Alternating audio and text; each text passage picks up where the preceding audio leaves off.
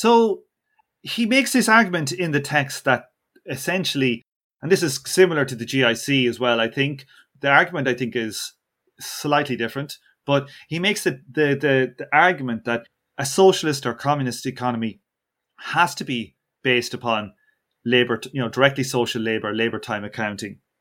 And he sets up this kind of three possible types of society. Now, he sets this up assuming, right, that it's commodity production, so private property, okay? And then there are three options. You could have a society where there is literally no link between the amount of work that you do and the amount that you can take from the society, right? So it doesn't matter if you work or not, you can take as much as you want, okay? So that's one case. So another one then is in individuals who are more productive, they do not get more social labor in return for their social labor. So in effect, they become, as he puts it here, they become philanthropists, right? So it's an economy based on, philanthropy of the more productive to the least productive. And so this is essentially, directly social labor. You're just getting rewarded for your labor time, not your efficiency, your productivity of labor.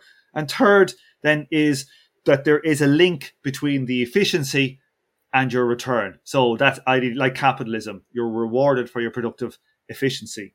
And he says, that the last one is capitalism. The first one, where there's no link, well, that's just inconceivable that a society can have no link between what you get. And he says that because it's based on private property, only the third one is possible, right? Because the second one that is dependent upon private producers being philanthropists, right? And that's not possible, right?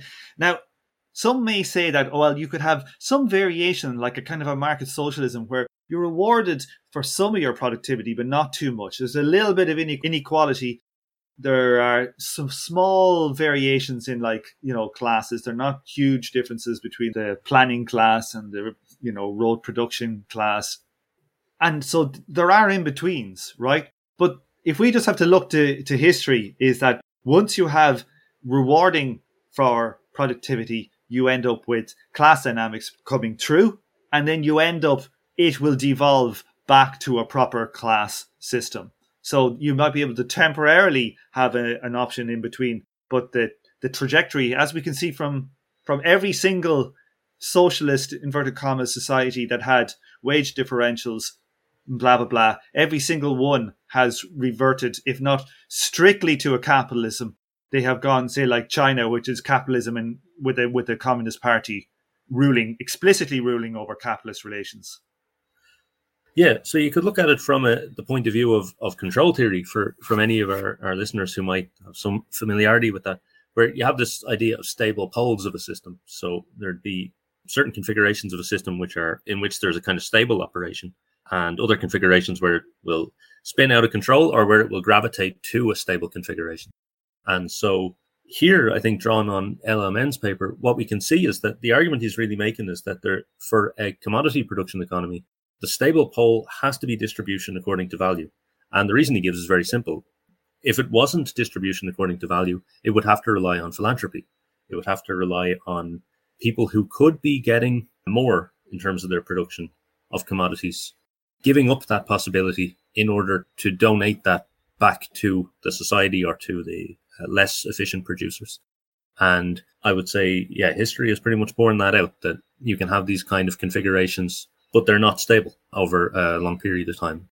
Over a long period of time, the people who know that they would be getting a lot more if they had a classical capitalist distribution system, they push their class interest, which is exactly to bring that about. And in the end, they succeed because that is the stable configuration for an economy of private production processes.